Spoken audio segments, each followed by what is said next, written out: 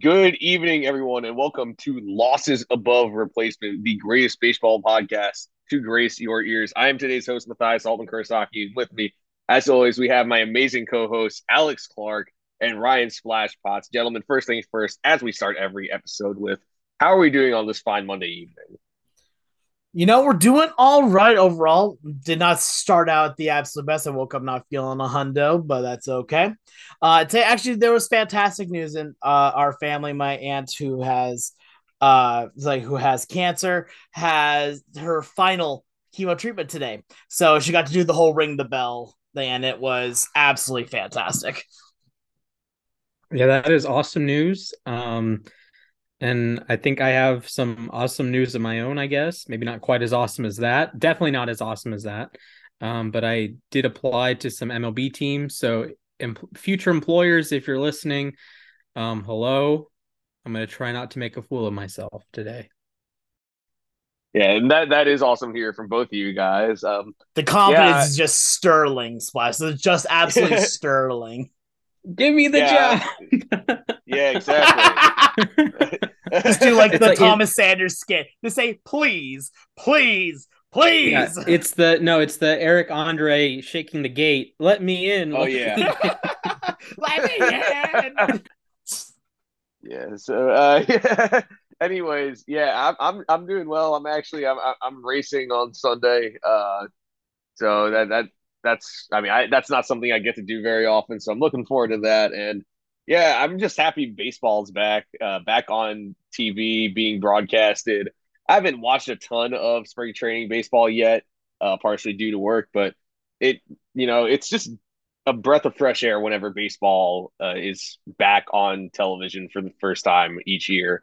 So yeah, going well. We're about to get some snow though over here, which isn't great. But other than that, yeah, I'm doing well, and I say It's we snowing go. over here a good bit, and we actually had one day last week where we at work we had less than a half of our team there because people were snowed in, and I'm like, oh, that makes the day very less productive.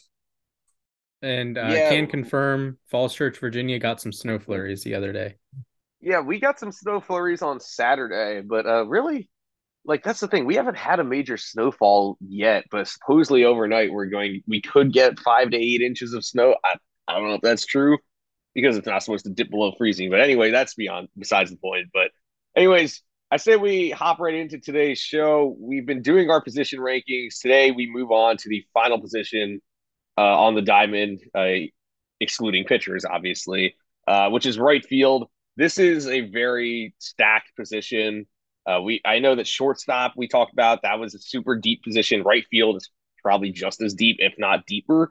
So I say we get into this one. There's a lot of names I'm sure we can hear here. I think I feel like we all might have different rankings again, just like last week. So let's go ahead with number five. Splash, you go first on this. Who is your fifth best right fielder? So this is a brutal one, right? Because I'm going to talk about Fernando Tatis for a second. Of course, he came up as a shortstop. You think, oh, he's a shortstop. He's going to be a shortstop forever. Machado's going to play third. And now it looks like Fernando Tatis will play right field to utilize his rocket launcher of an arm. And I don't know how to feel about it. I was thinking about this the other day that I think a lot of the value we all had in Tatis, I don't know about you guys, but a lot of the value that I had in Tatis was that he was a shortstop, was that, he was different from Acuna and Soto and these other young superstars because he played shortstop. He played the most important, well, besides catcher, the most important position on the diamond, the captain of the infield, if you will. And now he's going to be playing right field. And I think that's going to kind of diminish what we think of Tatis. For certain, it's going to hurt his WAR total. He was a historically relevant WAR accumulator at shortstop. And now, with positional designations, he's going to get whacked with that.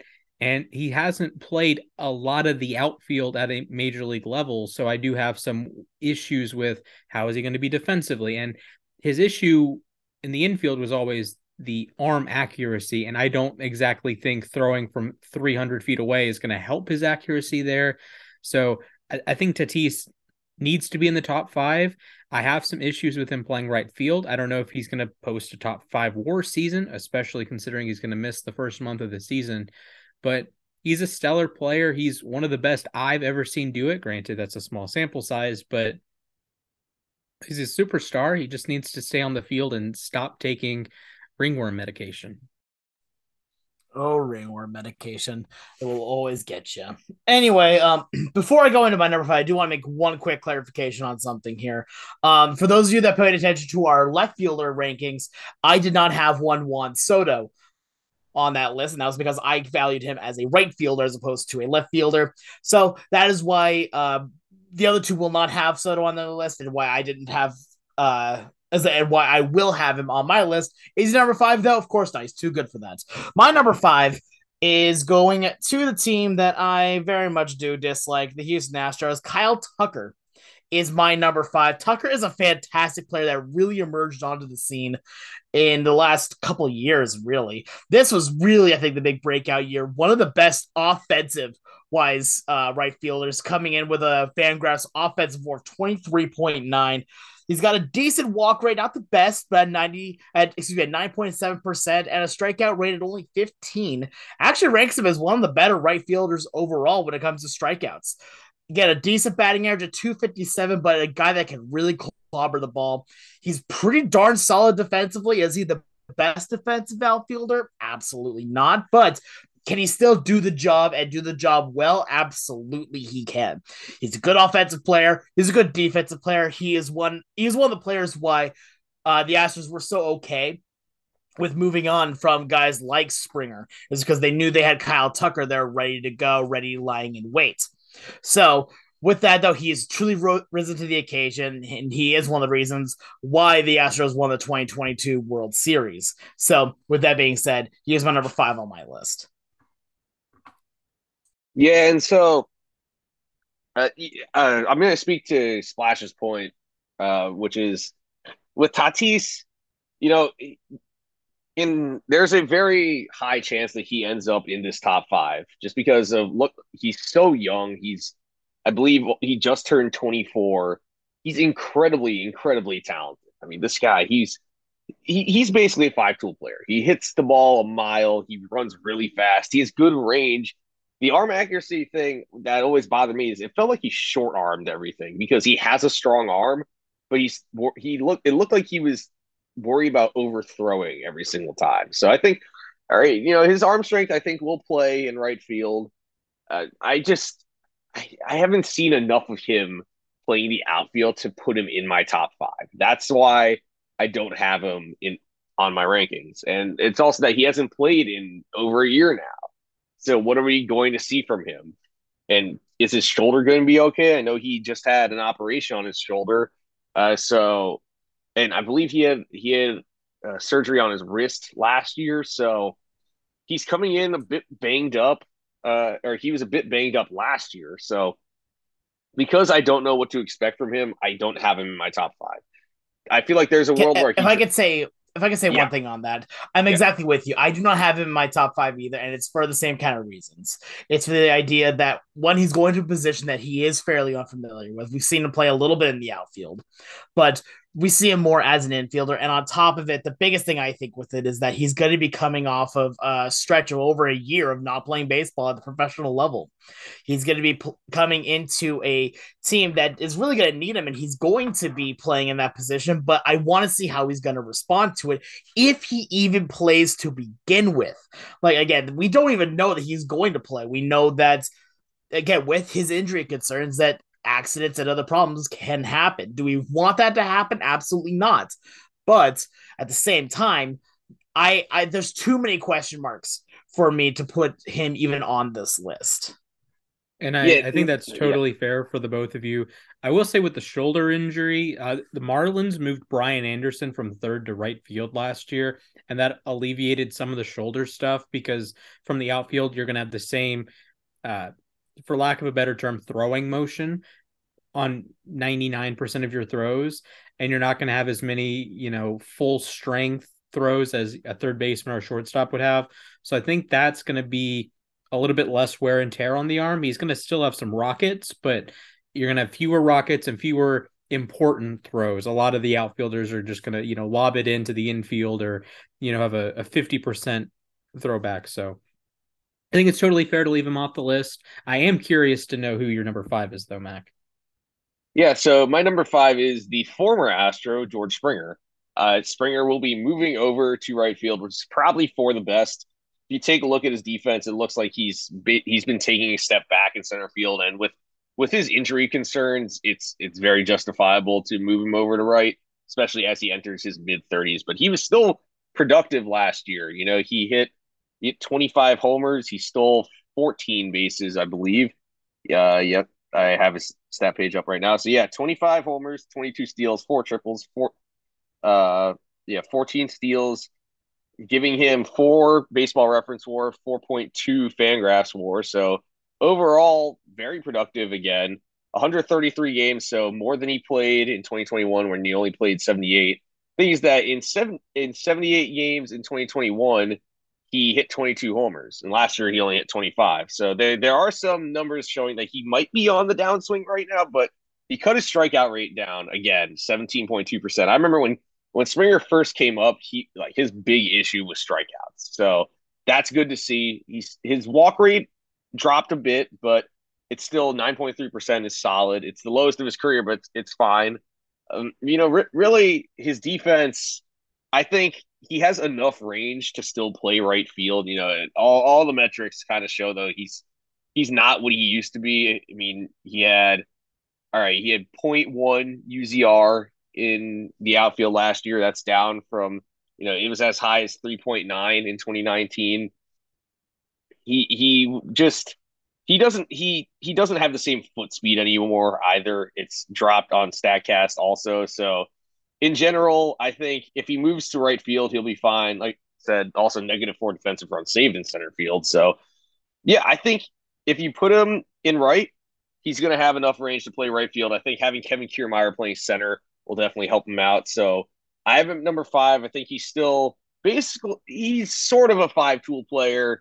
I'd say he can hit for power still, even though his Statcast numbers show that he's on the downswing. I think he's still an above average hitter, still an above average enough base runner. His defense is going to improve in right. So I have him at number 5. So we all have a different number 5, which is I'm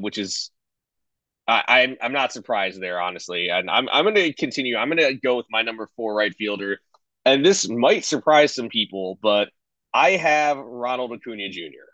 And this Acuna may have been the toughest guy to rank here because when he's healthy, we know how good Ronald Acuna Jr. is. In 2019, he was almost a 40-40 guy. In 2020, when he was on the field, he had a 987 OPS. He was rookie of the year in 2018. He had a 990 OPS in 2021. He was an MVP candidate when he tore his ACL. But last year, and maybe it was because he was playing through his injuries, he didn't look like himself. His OPS was still above average, 764, but that was the lowest it's ever been in his career by over 100 points. The next lowest was 883 in 2019. In addition, he only had 2.8 reference WAR and 2.2 Fangraphs WAR. So by defensive metrics, he was below average. He still hits the ball hard, yes, but he didn't look like himself. He's still young. He's only going to be 25 this year. So I think, there's a very real chance that Acuna bounces back and is at least some resemblance of his old self. But because of all the struggles he had last year with his injuries and just his numbers falling off, I have to put him at number 4. So I feel like Acuna is probably the tougher one to rank. Alex, you go next then. No, I'm 100% with you actually on this one, Mac. I think that Acuna is probably the hardest person to put on this list because we know that when he's at the top of his game, he's a number 2, maybe even a number 1. When he is at the bottom of his game, he's still really, really good. But also the fact that his injury concerns are always going to be always going to be part of this. And that's why I actually also have Acuna at number 4. I mean, I look at Acuna, and you can't take a look at his 2022 stats and say that's the ball player you're looking at, because it really doesn't jump off the page all that much. It does a little bit, again, but a walk rate of just under 10%, striking out just under 24% of the time here at BABIP, but 331 is very, very, very good. And then a WRC plus of 114. And the defense, I mean, I think his defense is good, as I don't think it's the greatest. Don't get me wrong, but still a good defensive player. I would have him over a lot of right fielders. But the thing when you look at Acuna is you really have to look at what are you going to get with him. And as you've seen from him, whenever he has played, it's always been a little bit up in the air. When he plays and he plays well, he will lead a team to a World Series. When he plays and when he does not play, the team starts to falter a little bit. I know what Splash is going to say about, again, the World Series run that didn't have him on it, but he is still a leader, and he is still a person that really can light up a team. His offensive numbers are absolutely stacked. Again, a career WAR of 17.6 for a guy that is, only been in the league for 5 years? I take that. That is solid. A career OPS of 887 and a career OPS plus of 133 is astounding.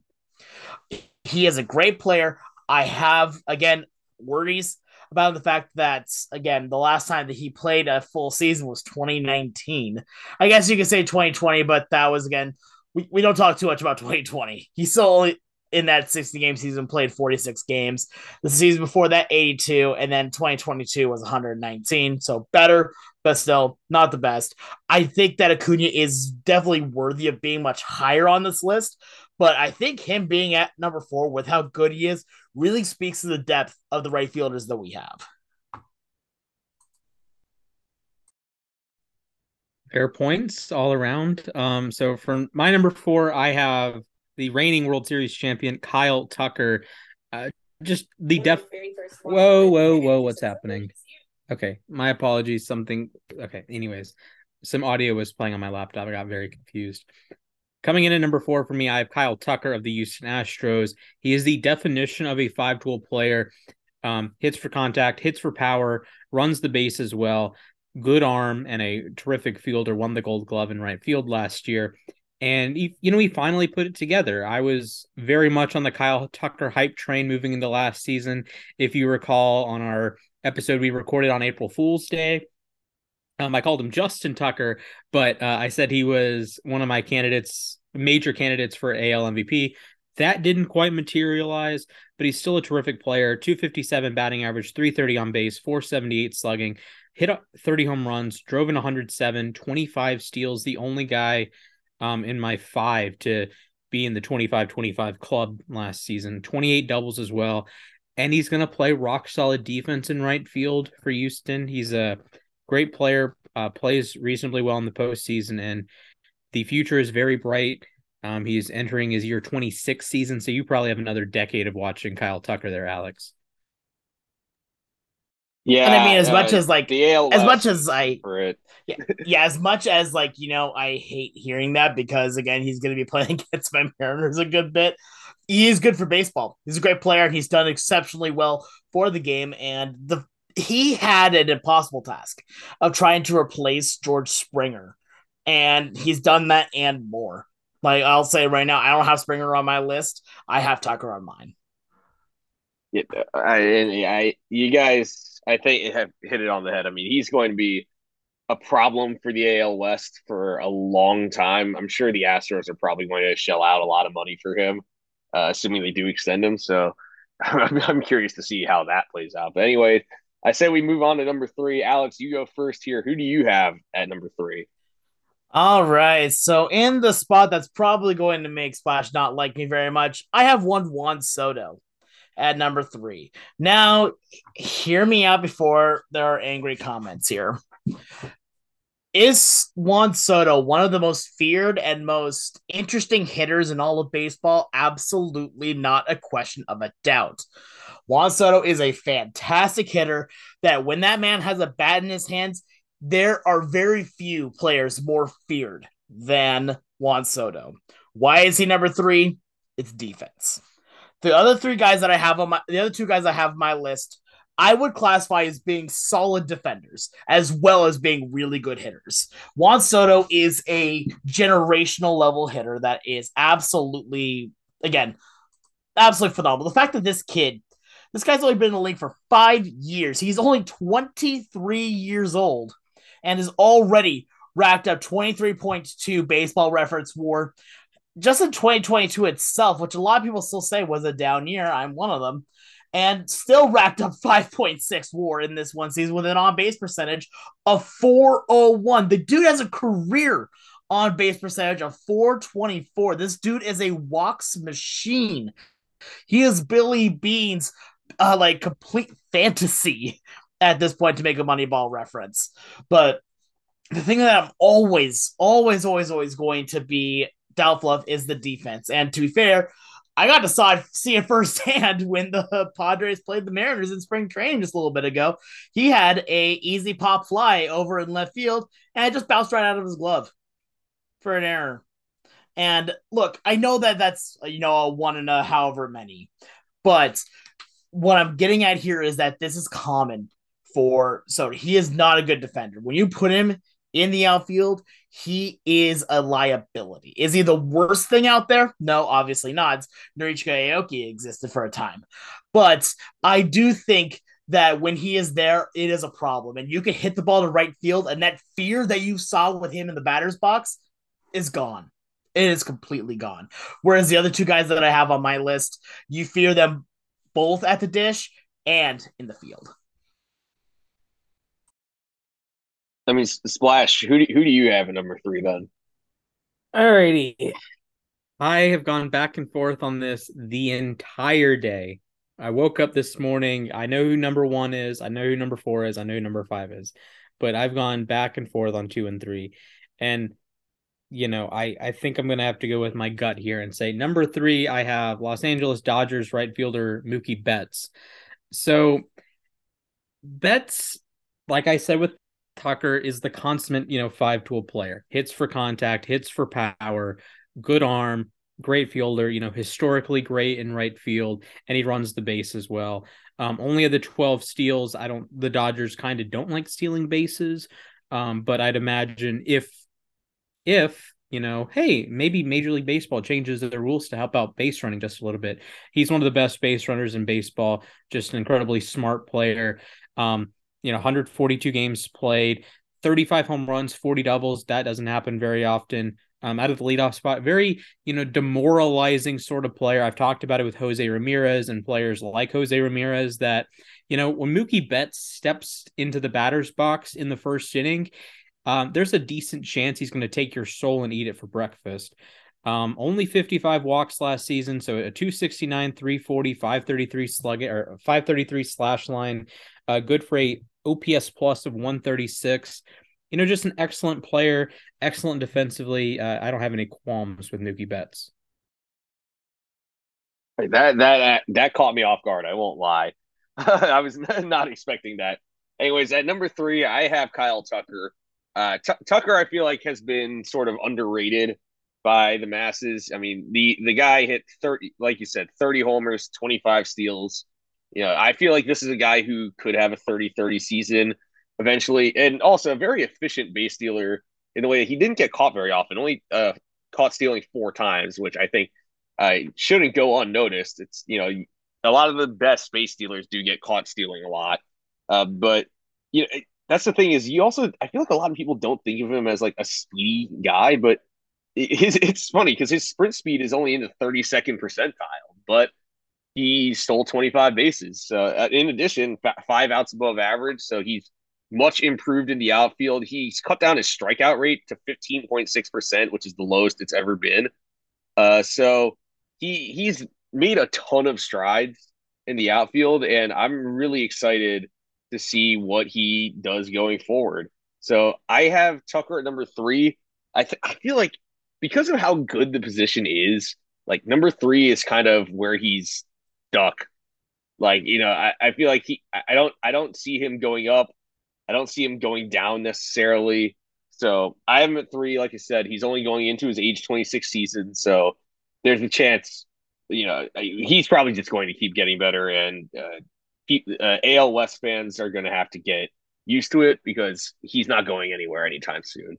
Anyways, I'm going to move on and jump into my number 2 right fielder, and that is Mookie Betts. And there's probably a time, not too long ago where Mookie Betts was number 1. And it's not that Mookie Betts has gotten any worse, really.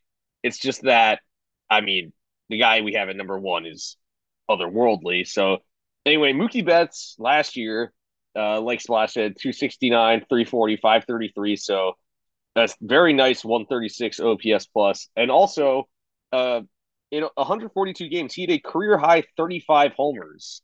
So in a year where I feel like some people, I know that he had an injury at one point, and he was in a bit of a slump after a really hot month of May. I feel like some people almost consider it a down year, just like 2021. Got a career high in home runs, still got 5th in MVP voting, won a Gold Glove, won a Silver Slugger. He can basically do it all in the field, at the plate. He runs fast. He had another 15 defensive runs saved, which is really good. Outs above average, again, he was strong. He had 4 outs above average and right, so not as great as his defensive run save will say, but overall, just a great player. Also really fun to watch. He's got a great throwing arm in right field. So I have him at number 2. Who do you guys have at the second spot?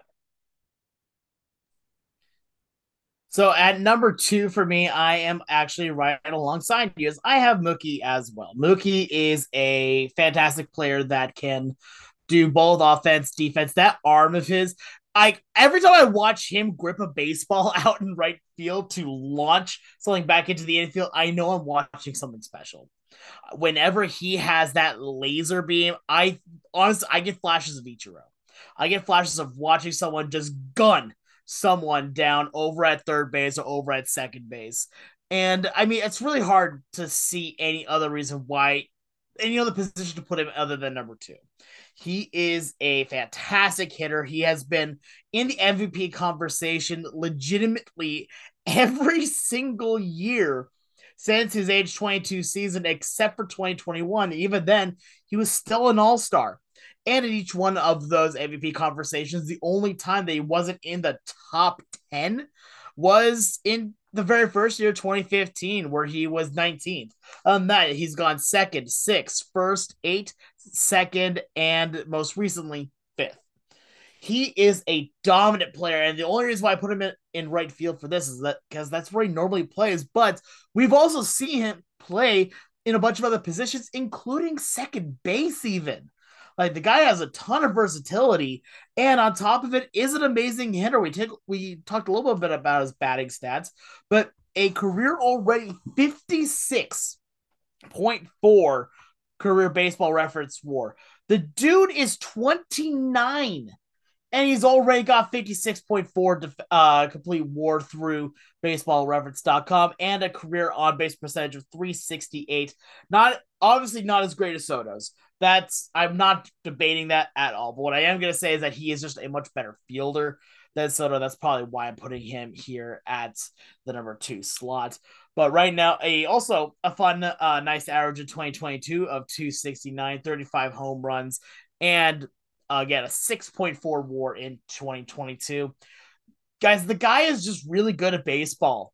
Like, the only reason he is not number 1 right now is because some guy in New York is decided to have one of the greatest baseball seasons of all time. So let's just say, yeah, that's what's gonna happen. He's an amazing player, only number 2 because of the guy who's number 1.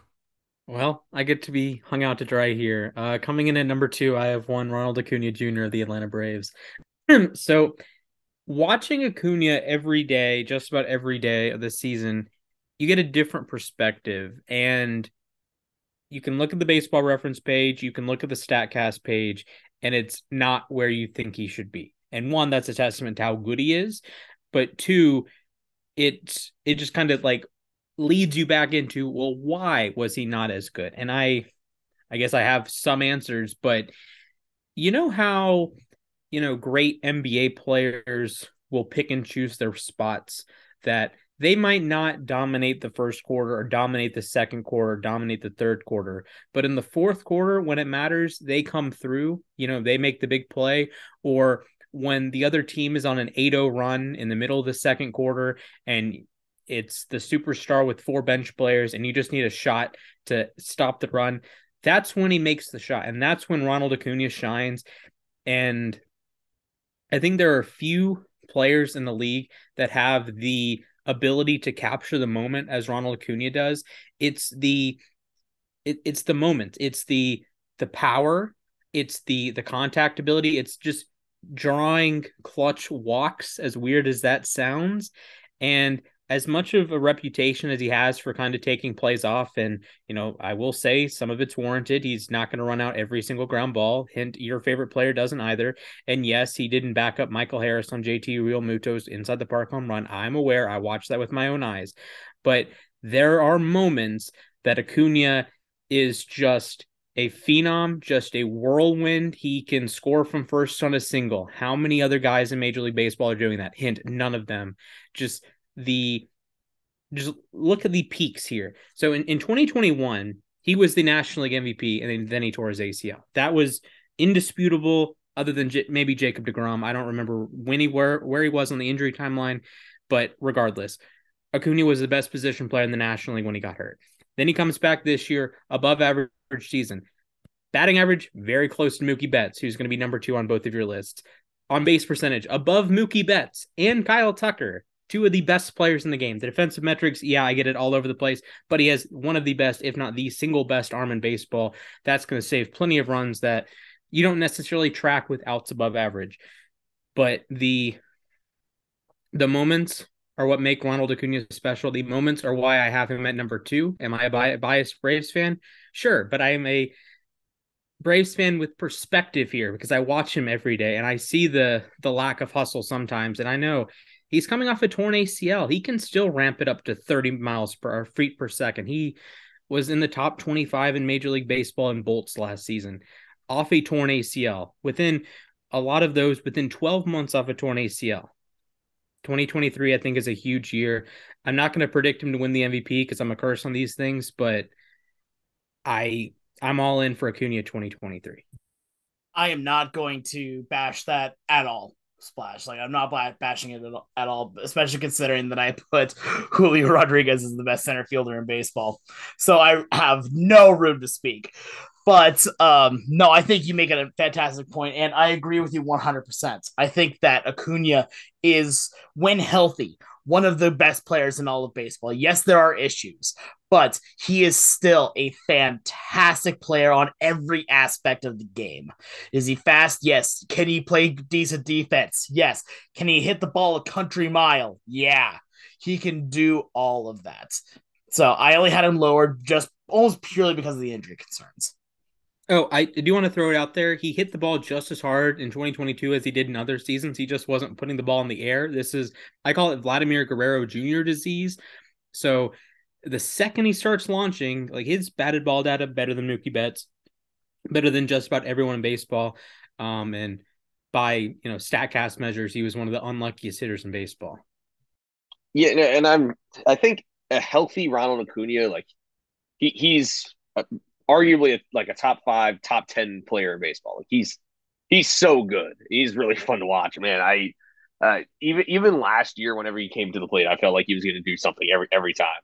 So I think Acuna is definitely in for a big season. I'm curious to see how big of a season he will have. But anyways, moving on to number 1, it looks like I believe we all have the same number 1. So Splash, kick us off. Who's your top right fielder right now? All right, let's drum roll. We got to get some suspense up in here, the whole 9 yards here. Let me scroll to my list. All right, coming in at number 1 in my list of right fielders entering the 2023 season, I have Nationals legend Lane Thomas, of course. I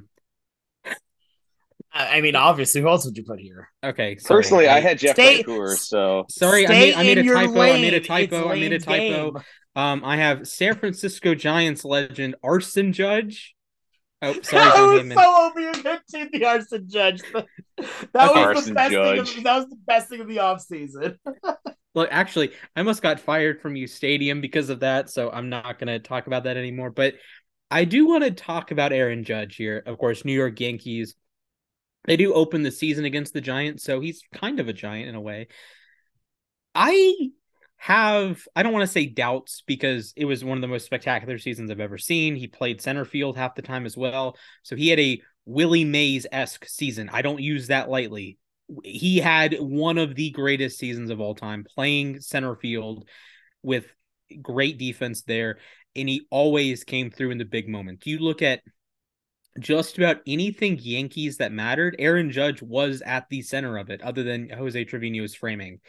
And I don't want to discount that. I think it was a magical season, but I do wonder if that's an outlier season, if that's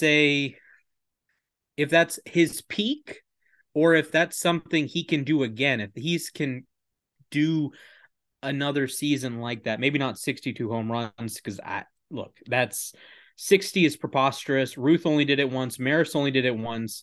Barry Bonds only did it once. Guys like that. But I do wonder. He is number one.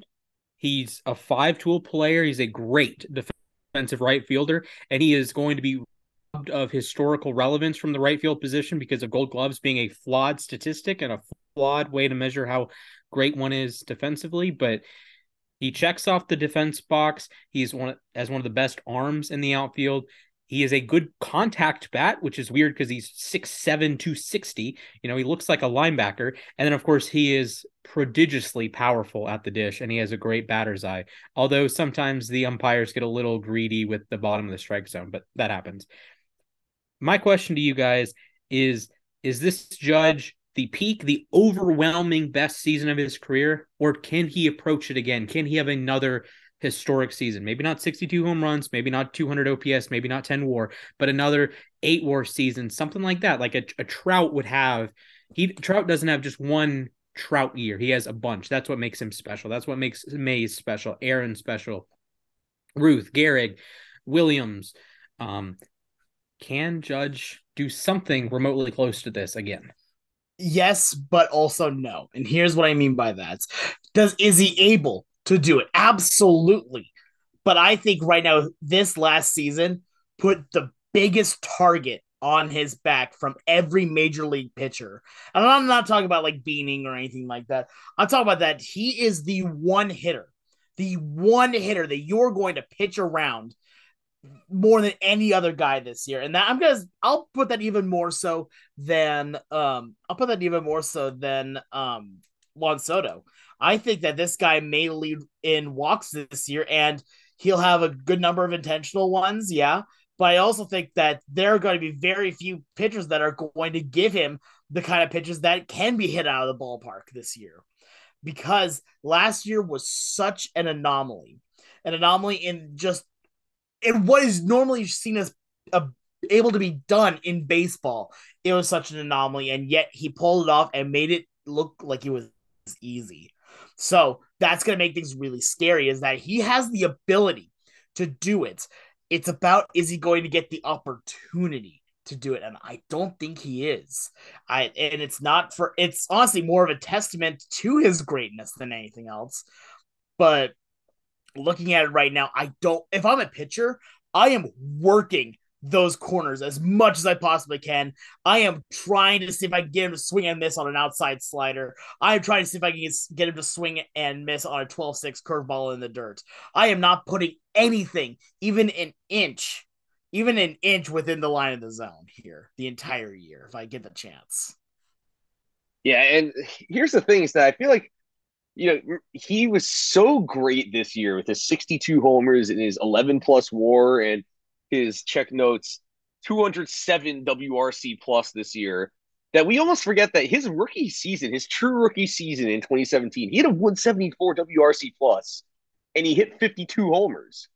So and even obviously there were the injury concerns before this year, but like even between 2017 and this season, he's consistently been between like 140 and 150 in WRC plus.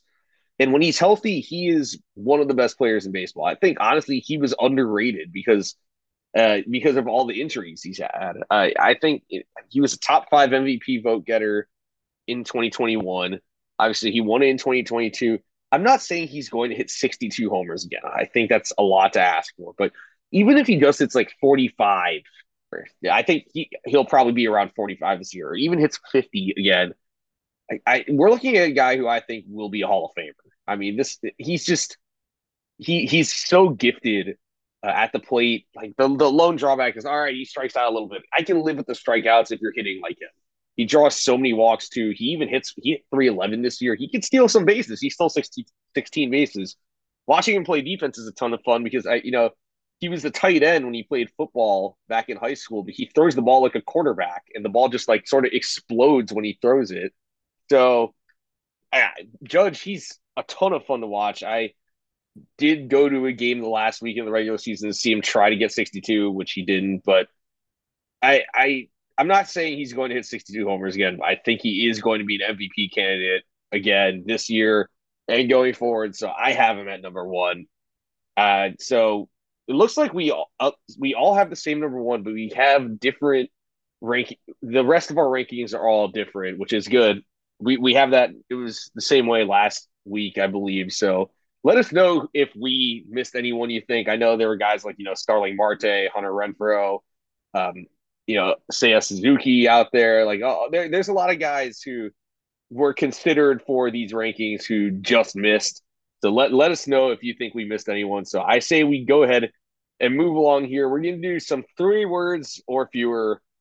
The first thing we're going to talk about, and we talked about him last week, Manny Machado getting an 11-year, $350 million contract extension for the Padres. Guys, give me your 3 words or fewer reaction to this contract extension. So this one's a little bit weird for me because I feel like I want to kind of take one that Splash has used in the past and rework it a little bit here. But I'm going to say my 3 words are empty threat bluff. The reason why is because at the beginning, like not too long ago, we were talking about how he had already said, "I am opting out of this season. Let's let the teams come and start talking to me. Come on, let's see it happen."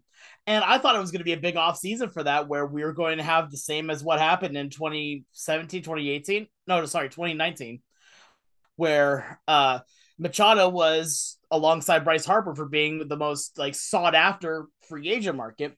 And within a week, he'd already signed a huge extension then back with the Padres. So I feel like what had happened with the announcement that he was going to opt out was just a bluff. I felt like that was a bluff from Machado to try and see if he can get the Padres to get to work early on him. And you know what? They fell for the bluff. They did it. And is it a bad thing they did? No, he's still a fantastic player, and you're still going to get an absolute ton of value out of him.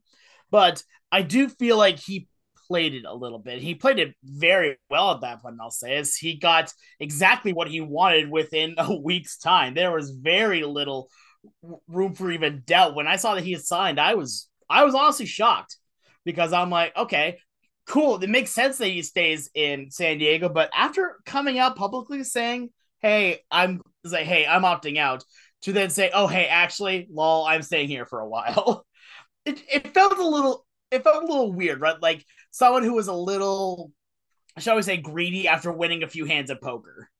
So I think at this point right now, it's good that he's staying in San Diego because I think he fits really well with their scheme, but it just felt a little odd, you know? So I'm going to actually take this in a slightly different direction. I do actually disagree with you, Alex. I think it was kind of like an open secret that he was going to opt out because when you're as good as Manny Machado, it's like you're just going to opt out. I didn't think it was very newsworthy that, oh, he's going to opt out. Of course he is. What's the point in going to make more money? He's going to there's 0 point in getting the extension unless he like tears his ACL. So heaven forbid, let's no ACL tearing for Manny Machado. Please be healthy. But my 3 words are hello NHL contracts. This, along with Trey Turner's contract, along with Francisco Lindor's contract, along with Fernando Tatis's contract, along with Carlos Correa's contracts, plural somehow, with the Mets and Giants. Major League Baseball is sort of trying to adopt some of these hockey style contracts that are gargantuan in terms of years, but that average annual value isn't as high as you think it is. And they kind of drop near the end. So when Machado is entering his 40s, or when Yu Darvish, who also signed an extension, is entering his 40s, the number's going to be a little bit lower. It's still obviously one of the highest paid players in baseball, but that number is intentionally lower in those last few seasons. So the entire value of the contract looks a little bit lower. So Trey Turner is going to be making a lot of money now, a lot of money the next couple of years, but the last couple of years of his deal is not going to be making quite as much. Padres legend, by the way, twice over. So you have these contracts, and general managers, cap wizards are maneuvering and making Manny Machado make a little bit less money per year. So you can squeeze an extra $1 million here, an extra here, an extra here. So you don't have to go full New York Mets and pay the luxury tax every year. You can save $1 million here, save a couple $1 million here. The player's still going to get his money. You still have to throw that in escrow. But I think it's clever of these teams. I think the Braves do it as well, that you commit the long-term deal, you commit all the money, but you bring it at a slightly reduced average annual value deal instead of, giving him $50 million a year over a shorter deal, like say a 6-year, $300 million deal. Well, let's do more money, but over a longer term. So my 3 words are Nolan is backtracking, and I'm referring to Nolan Arenado because Nolan Arenado, I believe it was after last season, opted into his contract that is paying him $32.5 million per year through 2028. And now I am wondering what happens if Nolan opts out of his contract. He's probably thinking like, man, why did I opt into my contract? Because if he'd opted out, he probably would have gotten paid a lot of money and gotten a contract similar to Machado.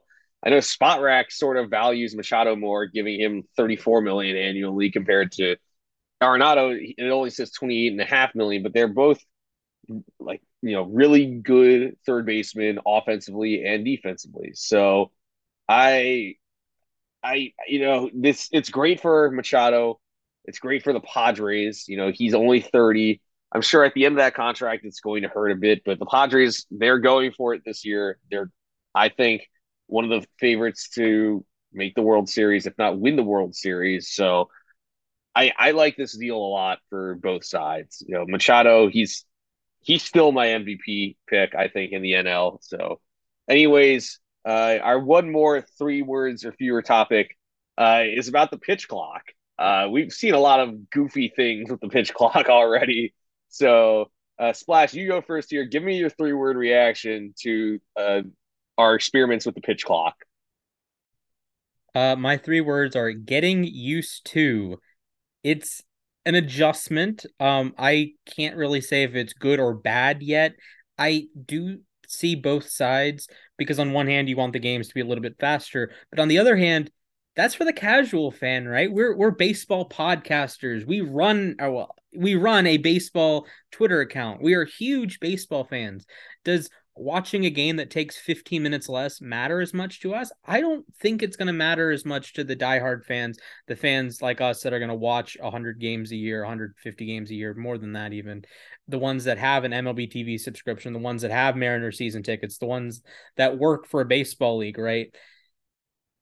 I don't know if I'm going to enjoy it as much as like a casual baseball fan would, because I do like some of the nuances between pitchers and hitters, some of that we especially get in the playoffs when it's a mind game. It's a pitcher and a batter. The pitcher knows what he's going to throw. The batter thinks he knows what the pitcher is going to throw. And it's that game of chess of, am I actually going to throw the 98 mile per hour heater? Am I going to throw a change up here? Or am I going to make you look like an idiot and throw an ephus by you? Right. So I think we're going to lose some of the chess match, but I think it is going to help the speed of the game. It definitely is going to help the speed of the game. And it might help even more with base paths. And it's also going to give MLB more time to advertise. So maybe they can get a little bit better at advertising their product.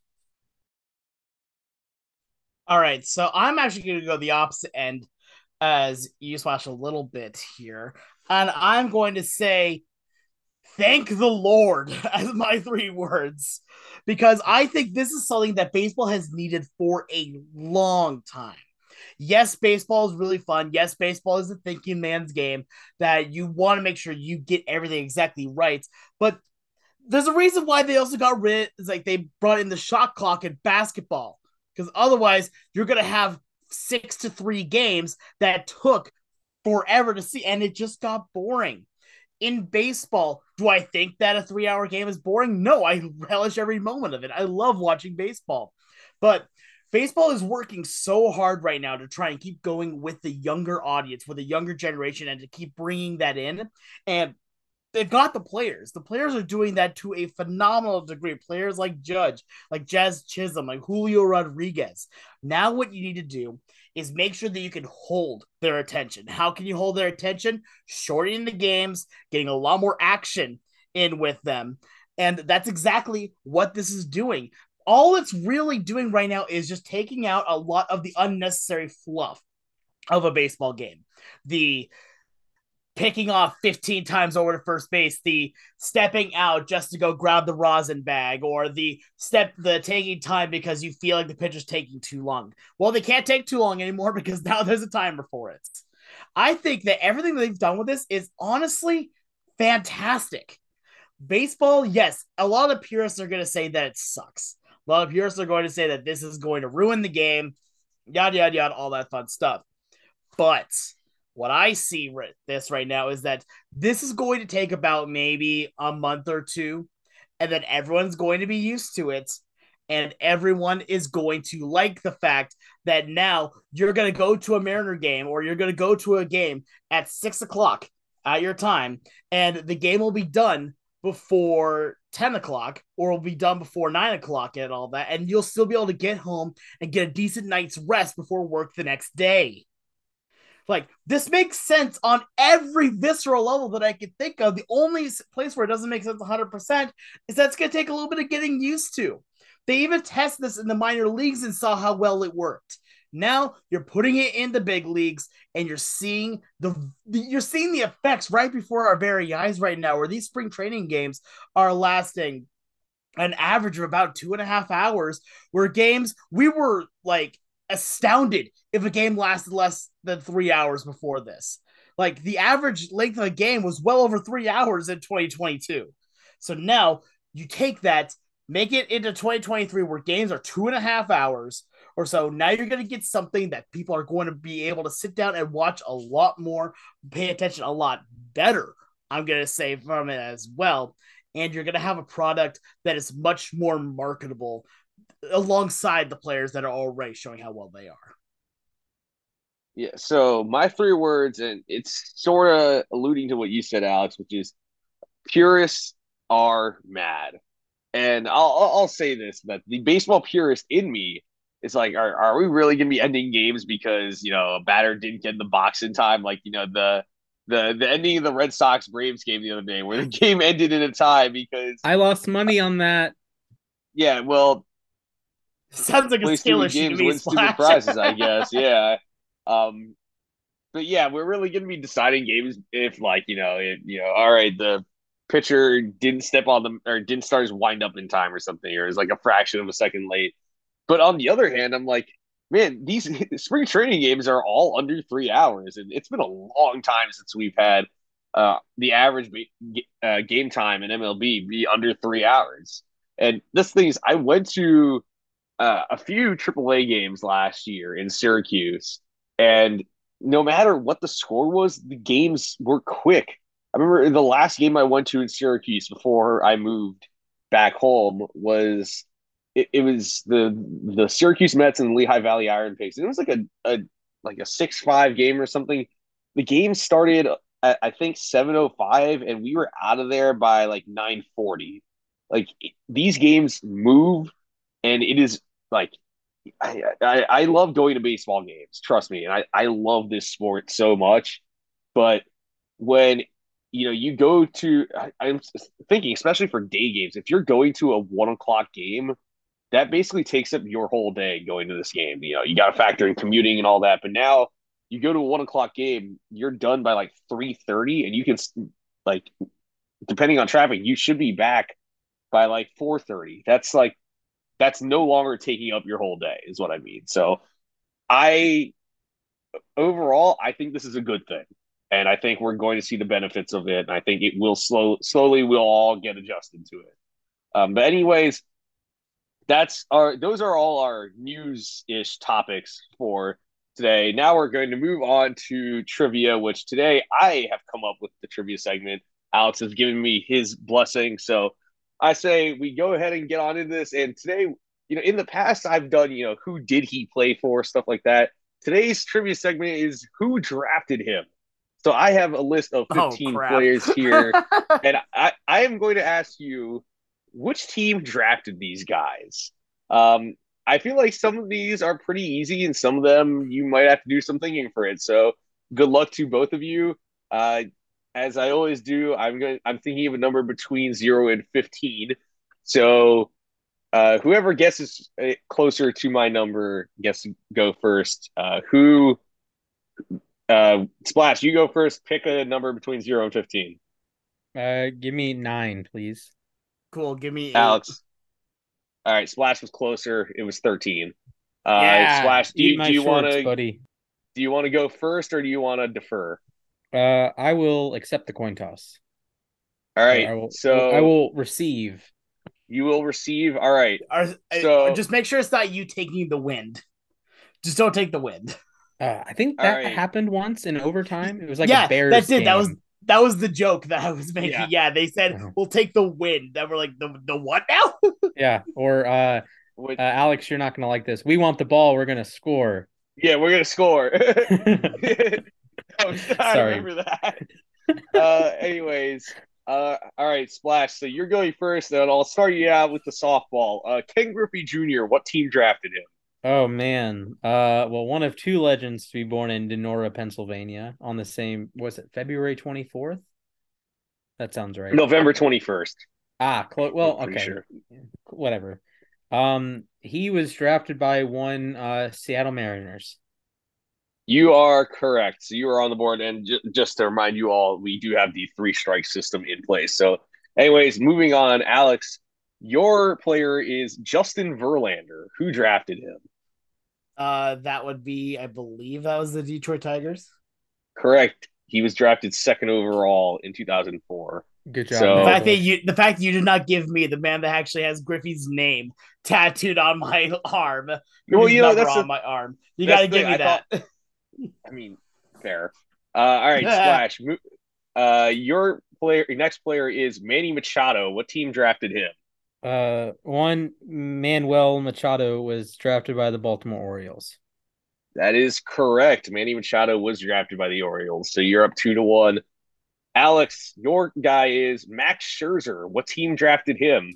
Oh, if I remember correctly, wasn't it the Diamondbacks?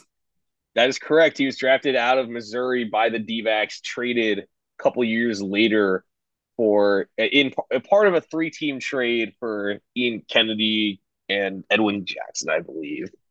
Okay, I do have a question, and it wasn't Curtis What? Granderson in that trade too. Yes, Curtis But Granderson was. I'd imagine the questions are here, obviously. So, no players that were drafted by like multiple teams. No, it's when Okay, they signed with their team. gotcha. Who were they drafted by?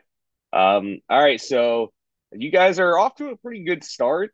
Splash next. Garrett Cole. Who was he drafted by? Garrett Cole was drafted by the Pittsburgh Pirates.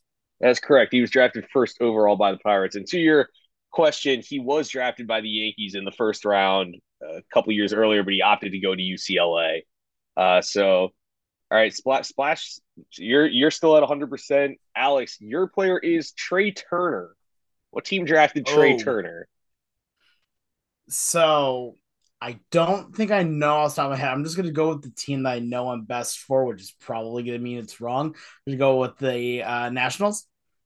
That is incorrect. He was Yeah, drafted by the San Diego Padres, and then before he yeah. could play a game for the Padres, he was traded to the Nationals in a deal to get Will Myers. Yeah, it was a three-team trade in which the Padres got Will Myers. And Technically, Turner was a player to be named later. yeah, they changed the rule because it wasn't like really stupid that you just wait and wait and wait to make him the player to be named later. Exactly, that's what I mean. All right, so that's your first strike, No. Alex. Uh, we'll see how it goes from here. Splash, your player is Gary Sheffield. What team Oh, drafted good him? lord. Had to Well, throw some first journeyman off, in there. yeah, first off, shout out to Trey Turner, two-time Padres legend.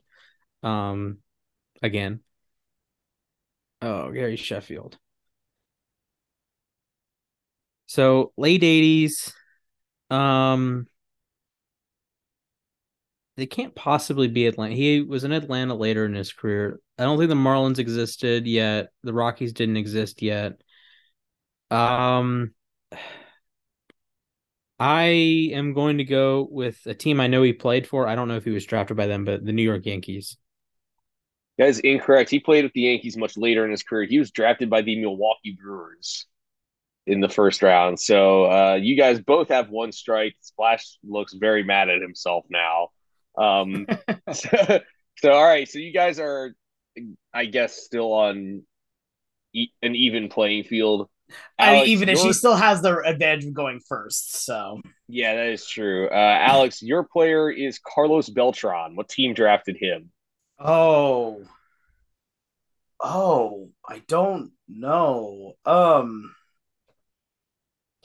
I legitimately don't know. I do have a guess. I don't think it's right.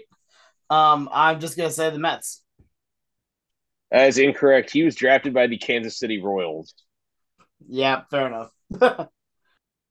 All right. So Alex, you have two strikes now. So let's see where it goes from here. Splash, your player is Cliff Lee. What team drafted him? Okay. I know he was in the Bartolo trade, so he wasn't drafted by the Redacteds. I would like to go with the Montreal Expos. That is correct. Splash, yes, the Montreal Expos, and he was traded to Cleveland in that Bartolo clone trade. So, all right, so Splash, you're in the lead still. Splash or not Splash, Alex, your next player is Nolan Ryan. What team drafted him? Oh no. Okay. So here's the thing: is that I know that he's most famous for Astros and Rangers, and I know that he was like he still has very heavy stock in both of them. I'm trying to remember. I vaguely remember hearing the Rangers getting him because then he went to. But did he go to another team, or was he with the Rangers from the beginning? Um, I think I'll probably get my third strike here, but I'm going to say the Texas Rangers. That is incorrect. Yeah. All right, since this is your third strike, I'm going to see if Splash can seal this. Splash, who drafted Nolan Ryan? The New York Metropolitans. Yeah, that's correct. The New York Mets drafted Nolan Ryan, and then after the 1970 season, traded him to the California Angels for Jim Good times. Fregosi. Wasn't Amazing. Yeah, Fregosi like actually good? he was for a bit, and then when the Mets got him, he was no longer good. So yeah, basically Nolan Ryan, Classic he, Mets. he was. Yeah, I mean that's the thing Mets is gonna Sorry. Mets. That was a the low Mets blow. got Sorry. the Mets got Jim Fregosi to replace Joe Foy, who they'd gotten for after they traded Amos Otis, who became a 5-time All Star for the Royals. Joe Foy was also a washed up third baseman, but point is, yes, Nolan Ryan was drafted by the Mets. They did not hang on to him long enough. He did win a World Series for them, but Mhm. yeah. So I guess because of this, Splash, you are the winner. I'm not going to drag this out any longer. I did have a few more players left, but that is Was enough, I Jeff think. Bagwell on your list? No, Jeff Bagwell was not, Darn. but I did have Edwin Jackson on there. As if we needed a final trivia, Edwin Jackson was going to be the decider because Was it he's Dodgers? played for. Yeah, it is the Dodgers. Yeah. What? Oh my god! Nice. Okay. So I was mad at the Gary Sheffield one because I remember having a conversation with you because he started at shortstop and then moved to Yep, third he base and did. moved to the outfield. I just vividly remember that conversation, just blanked on it. But yeah, shout out to Edwin Jackson. Yeah, I mean, I feel like there were some that were going to throw people for a loop, but yeah. So congrats, Splash, man. I feel like you win almost every single one of these, whether it's against me or against Alex. So I mean, at least what you put up a better fight than I do most of the time. I I will say mean, that was a great trivia sometimes. topic.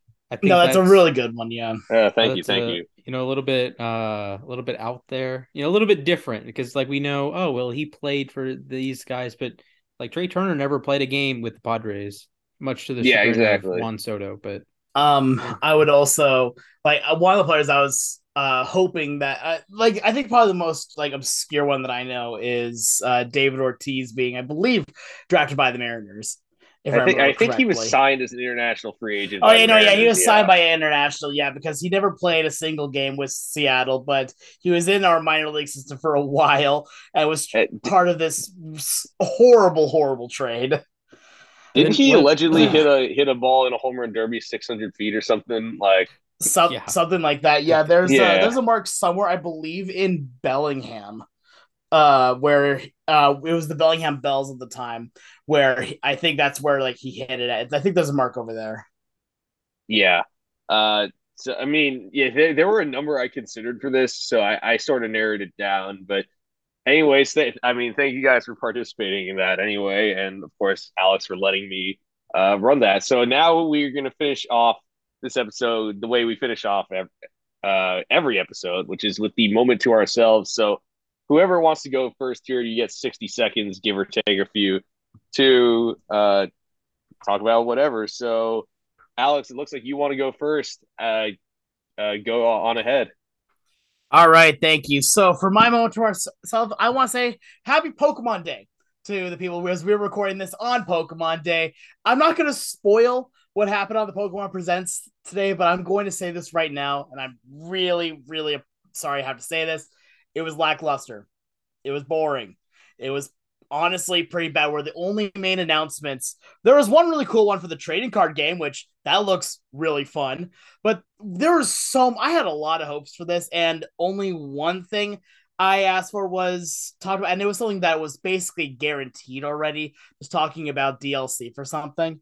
I'm not going to establish what, but I felt like there was a lot of hope, a lot of promise for this, and there just wasn't anything to work off of. I think that right now, like there's some good things and there's going to be more things coming up. But I think right now, Pokemon Company they had such a huge success with Scarlet and Violet that seeing them now kind of drop the ball a little bit is a little disappointing here, especially when it comes to the DLC. Yeah, I unfortunately did not get to tune into that because I was working. So, anyway, Don't worry, Splash. It I looked. didn't. I don't Yep. think I spoiled anything from it into it, but All right. I don't hope get. not. Yeah. Splash. You look like you wanted to go next. So, do you want to go? yeah, let's do it. All right. Here we go. Three, two, one. All right. So one of my favorite things about being a sports fan is having absolutely ludicrous ideas, right? So I listened to a Ryan Spader. You can have your own opinion about him, but I listened to a fascinating idea that he had called like the designated runner, the like placement runner, whatever. So we have a designated hitter in both leagues. He didn't agree with it, but that's beside the point. But To counteract the designated hitter, don't let him run. Don't let him run. Shohei Ohtani wants to hit a single. Okay, then he's going to go off the field, and you're going to bring in Jo Adell or insert quick player to run the bases for him. Fascinating idea. Don't know if it would work, but I do kind of miss National League Baseball. Pinch hitters, guys like the Mike Sweeney types, the Matt Stairs type. I think we're missing that in baseball. And I don't know how you would fix that because you want to play your best 9 players every day. So that's tough. Pinch runners as well. Not to Yeah. add, just I want to say that actually is a thing in high school. There's a thing called the courtesy runner. A courtesy runner. That's what he used. That's what he said. Yeah, my mistake. Misremembering it. That is certainly that's not a concept I'm aware of. So that's I'll teach you about it after. I'll teach you about it after the podcast. All right. Well, now I'm curious about that. Anyways, I'm going to get started in 3, 2, 1. And I just want to talk about this upcoming season and these changes. And I know we hinted at it in our 3 words about the pitch clock and stuff. But I think this season, like, these changes are for the good, and it's not like the major leagues are the only league that are going to be banning the shift or having a pitch clock and all that. In fact, I think they're among the last leagues to be enforcing this in the United States. But I think really it's going to be good for the game. No, I think you're going to need to be more athletic to play the field. You're going to have to be quick delivering the ball. And I think guys like, I think Max Scherzer is going to be good. I think, man, I wish Mark Buehrle was still playing because he'd probably be excelling in this. And really, what I'm looking forward to above all, though, is really the topic game. I mean, 7 o'clock games will be done at 9:30. I think this is good. And I'm really excited to see how the season plays out, in part because we might finally have the average game time be below 3 hours. So, anyways, that is going to do it for us today. Thank you all for tuning in. Of course, thank you Splash and Alex for coming on once again. Make sure to follow all of us on Twitter. You can follow myself at Matthias_A_K. You can follow Alex at the Sports Guy 242, and you can follow Splash at Mr. Splashman 19. Of course, make sure to follow our Twitter account at LAR_baseball. You'll be seeing all sorts of content coming up as we gear up for the season. We are about 9 days from the start of the World Baseball Classic. College baseball has already started, and we are a little over a month away from opening day, which we are all excited for. Baseball is back, and boy, this season's going to be a lot of fun. So keep tuning in. Thank you all for listening, and I hope to see you all real soon.